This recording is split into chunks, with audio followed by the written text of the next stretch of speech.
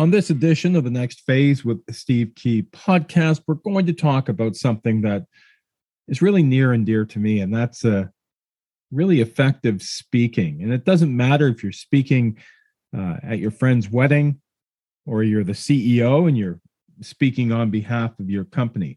I'm going to be joined today by Eddie Rice, and he's a professional speechwriter with over 10 years experience helping business leaders, some keynote speakers, TED Talk presenters, everyday people really try to enhance what they have to say and connecting with their audience.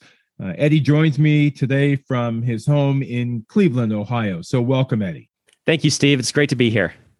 So many people are nervous to get in front of a crowd and speak because they don't want to embarrass themselves. They may be shy. What's your advice to people who have to make that step and present in front of people? The first thing I would tell them is that you need to practice. Unfortunately, public speaking isn't one of those things that most people practice on a daily basis. So I would suggest going to something like Toastmasters, where they are a worldwide club that help people speak and do leadership as well. And what you can do on a weekly basis is get up in front of a group of people, speak, and get feedback from these small groups that meet every week. And I think that aspect of just being able to practice your public speaking before the big day is a huge step in making yourself more confident as a speaker. In order to be an effective speaker, do you have to connect with your audience? Yes, you definitely do. And that comes through in the stories that you tell. There's a great public speaking trainer out there called Craig Valentine, and he talks about sharing your firsts, your failures, and your flaws. And if you can do those things in your speech, you can better connect with your audience because they will be there with you going through those tough moments, and that will help you build a much stronger connection to your audience. Now, it's different for a TED Talk speaker than it would be for a best man giving a speech at a wedding.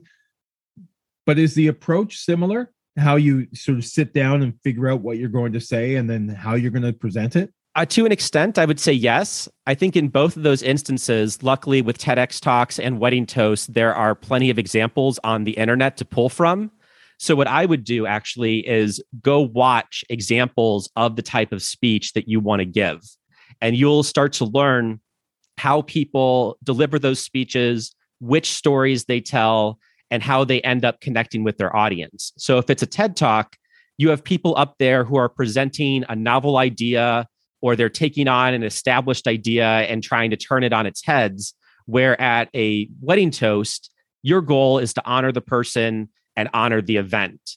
So you want to have stories in both of them, but the way you approach them and which stories you choose are going to be much different in terms of how you connect with the audience.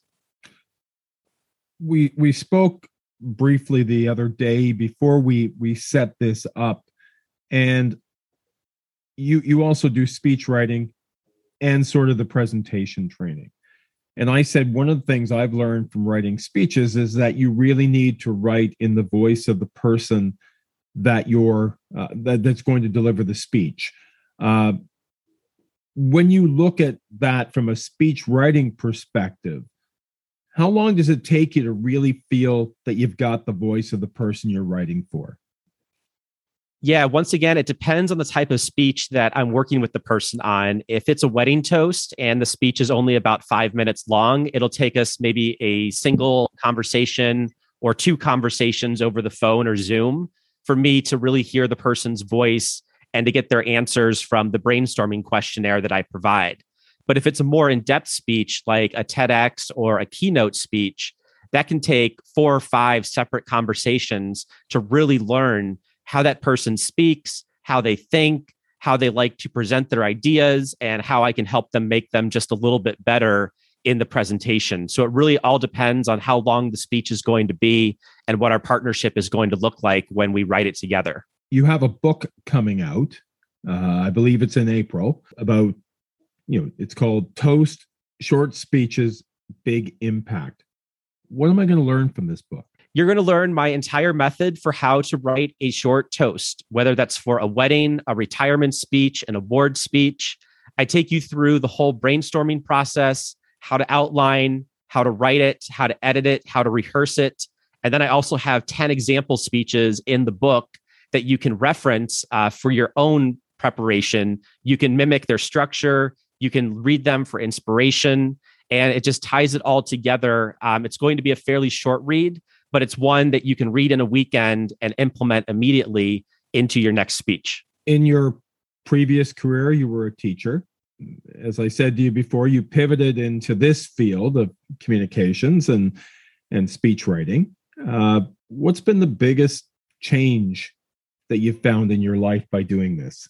I think one, I'm not performing every single day, which is what it felt like when I was teaching, and I loved it. I taught 8th grade science, so I got to do a lot of demonstrations, a lot of science experiments within the classroom, and I was performing on a daily basis to a group of 90 students in total, obviously about 30 at a time. Now, when I'm speech writing, I'm writing for other people, and I'm more behind the scenes than I am out in front of people giving regular speeches or presentations. But I have gone back to Toastmasters to up that area of my game where I can be a public speaker and a speechwriter at the same time. Is it harder to engage 12 and 13-year-old kids, or is it harder to engage a tough business audience in a speech? Oh, wow. I think they're almost tied. There's different barriers with each one, where with kids, I think you can get them super excited about a topic as long as you're passionate about it. But the same thing holds for business presentations. If you're passionate about what you are speaking, then that's going to carry over into your presentation. There's too many presentations out there where people are just reading bullet points off of a PowerPoint slide, and you can tell that the passion has just drained from their presentation. But if you can bring that passion to your audience, no matter what their age, about whatever it is that you're speaking about, you're going to have that much stronger connection with them, and your message is going to be more impactful. You know, I'm hearing 3 different things, all beginning with P, actually. And one is preparation, which you're clicking on that. The other is the passion. And then I guess practice, which probably leads to a 4th P, and that's performance. So if you check off all the boxes, you should feel confident when you get up there to actually deliver what you want to deliver. Yes, 100%. I love those Ps immensely. I think practice, passion, preparation, and performance, they all work together. If you take the time to really think through your message and to think through the stories that you want to tell, and you prepare the words and you prepare yourself, you're going to be more confident when you're on stage. Too many people write their speech the night before, and what that does is it puts nerves into their body, and they just are not confident when they get up to give it the next day because they've only written one draft, they haven't practiced it, and they might be passionate about the topic, but unless you have that practice and that prior preparation with it, it's going to be really hard for that passion to show through. So it's you need all 4 of the P's together to make the speech work. Who do you practice to? Do you practice in front of a mirror? Do you practice to a small focus group of friends and family?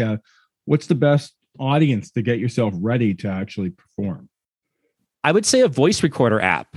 You should be taping yourself or recording yourself, excuse me, now that we have phones and no longer tape recorders. But you should be recording yourself and listening back to it. It can help you memorize the speech because you're going to be hearing your own voice and what you said. But then you also get to hear where you have awkward phrases, where you kind of lost people, or a part may not work, or it may seem too long. You can catch yourself when you listen back to what you're saying. So that would be the first step. And then, yes, if you do have willing friends and family that are willing to listen to you, I would say go ahead, go for it, but just be wary of their feedback, because unless they're public speakers themselves, you might get feedback that's way too positive and it won't help you, right, or it'll be way too critical and it won't help you either. So you want to find that 1 or 2 people in your life, that critical friend who can kind of give advice that's right down the middle of the road, that is going to be helpful, but not overwhelmingly positive or overwhelmingly negative. When you're coaching someone to deliver a speech, and I've seen everything from speakers at a podium to someone getting up at a wedding with a piece of paper to cue cards. I know when I would do speeches, I would have my text in very, very large font, and I would underline, highlight. I almost would slash in where I would take a breath or put a pause in. Not everybody can speak from notes without looking at their notes all the time. Is there a hint to maybe making that better? What I love to tell speakers to do is a process called scaffolded memorization, where you print out whatever it is that you want to say word for word. You go through it and you internalize it. Then you print out that copy again, except as an outline. And you try giving your speech from that outline. And then what you do is you just kind of forgive yourself for not making every single and, the, or but in the right place, but instead you're speaking from bullet points. And then you create another outline once you're comfortable with that one that's a little bit shorter. And you just keep doing that process over and over, shortening the outline and giving it from that outline until you've internalized your speech, and you might only have 3 or 5 main bullet points that you can put onto note cards. And I love that idea about the bigger font. I tell people to write it in Sharpie marker because you won't be able to read your pen or pencil under dim lights. Right. But the idea is that you want to take what you have and just eliminate parts of it until you can give the speech just from those notes. And you should have a more confident speech that you've then memorized and internalized from that point. I look at a lot of people who speak. I mean, I'm also in the news business, so I'm watching spokespeople, I'm watching executives, I'm watching everybody. How much do you actually watch, and are you always thinking they could have done this better, or wow, that was a great idea, I should park that for some other client? Oh, very much. I love watching other speeches, especially TEDx speeches. They're really easy to listen to, but I'm also just glued to the TV whenever anyone is out there speaking to the news media. And I'm thinking to myself, just how well have they prepared? How well do they know their topic matter? And you can tell that when someone's an expert at what they're talking about, they are much more confident when they are out there. And when they have that expertise and that passion combined with what they're saying, I take note of that and say, wow, that person is really on the top of their game and they know what they're talking about. Versus other times you get a spokesperson who may have just been hired the day before, and it's a bunch of word salad that comes out at first when they're not completely prepared for what they need to say. Is there anyone that really inspires you when you hear them speak? I would say Michael Port. He's a former actor, and he's the author of Book Yourself Solid.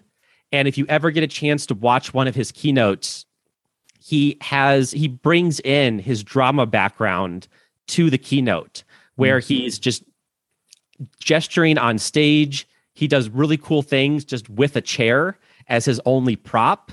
But at the same time, he's able to get the audience up and moving and motivated.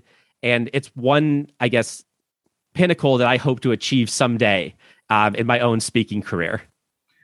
Okay, let's talk briefly about the book. It'll be coming out in April. If someone wants to get a copy of this, what's the best way for them to do that? It's available for pre-order on Amazon. They can also go to my website and download the first chapter for free. That's ricespeechwriting.com, RICE, just like the food, followed by the word speechwriting. And you can get a free chapter of the book. Check it out if you'd like. And then you can obviously just go to Amazon. The book description is there. April 18th is the official release date. But if I have it done before then, it'll be out before that point. I'm going to put a link to your book or where people can get the book and everything in the description. I thank you so much for joining me today and talking about this, because I think as COVID lifts and people are going to have many more opportunities to be face to face with people again and able to speak. And I think it's wonderful. But thank you so much for this. Thank you, Steve, for having me on. It was a pleasure. That's another edition of the Next Phase with Steve Key podcast. I thank you for listening. You can also catch me on Zoomer Radio, and for this podcast across most of the distribution networks. I'm always looking for good storytellers, people who have something that they can offer and that we can chat about. So contact me. I'd be happy to have a discussion with you, and we'll do a future podcast. Until we speak again, have a wonderful day.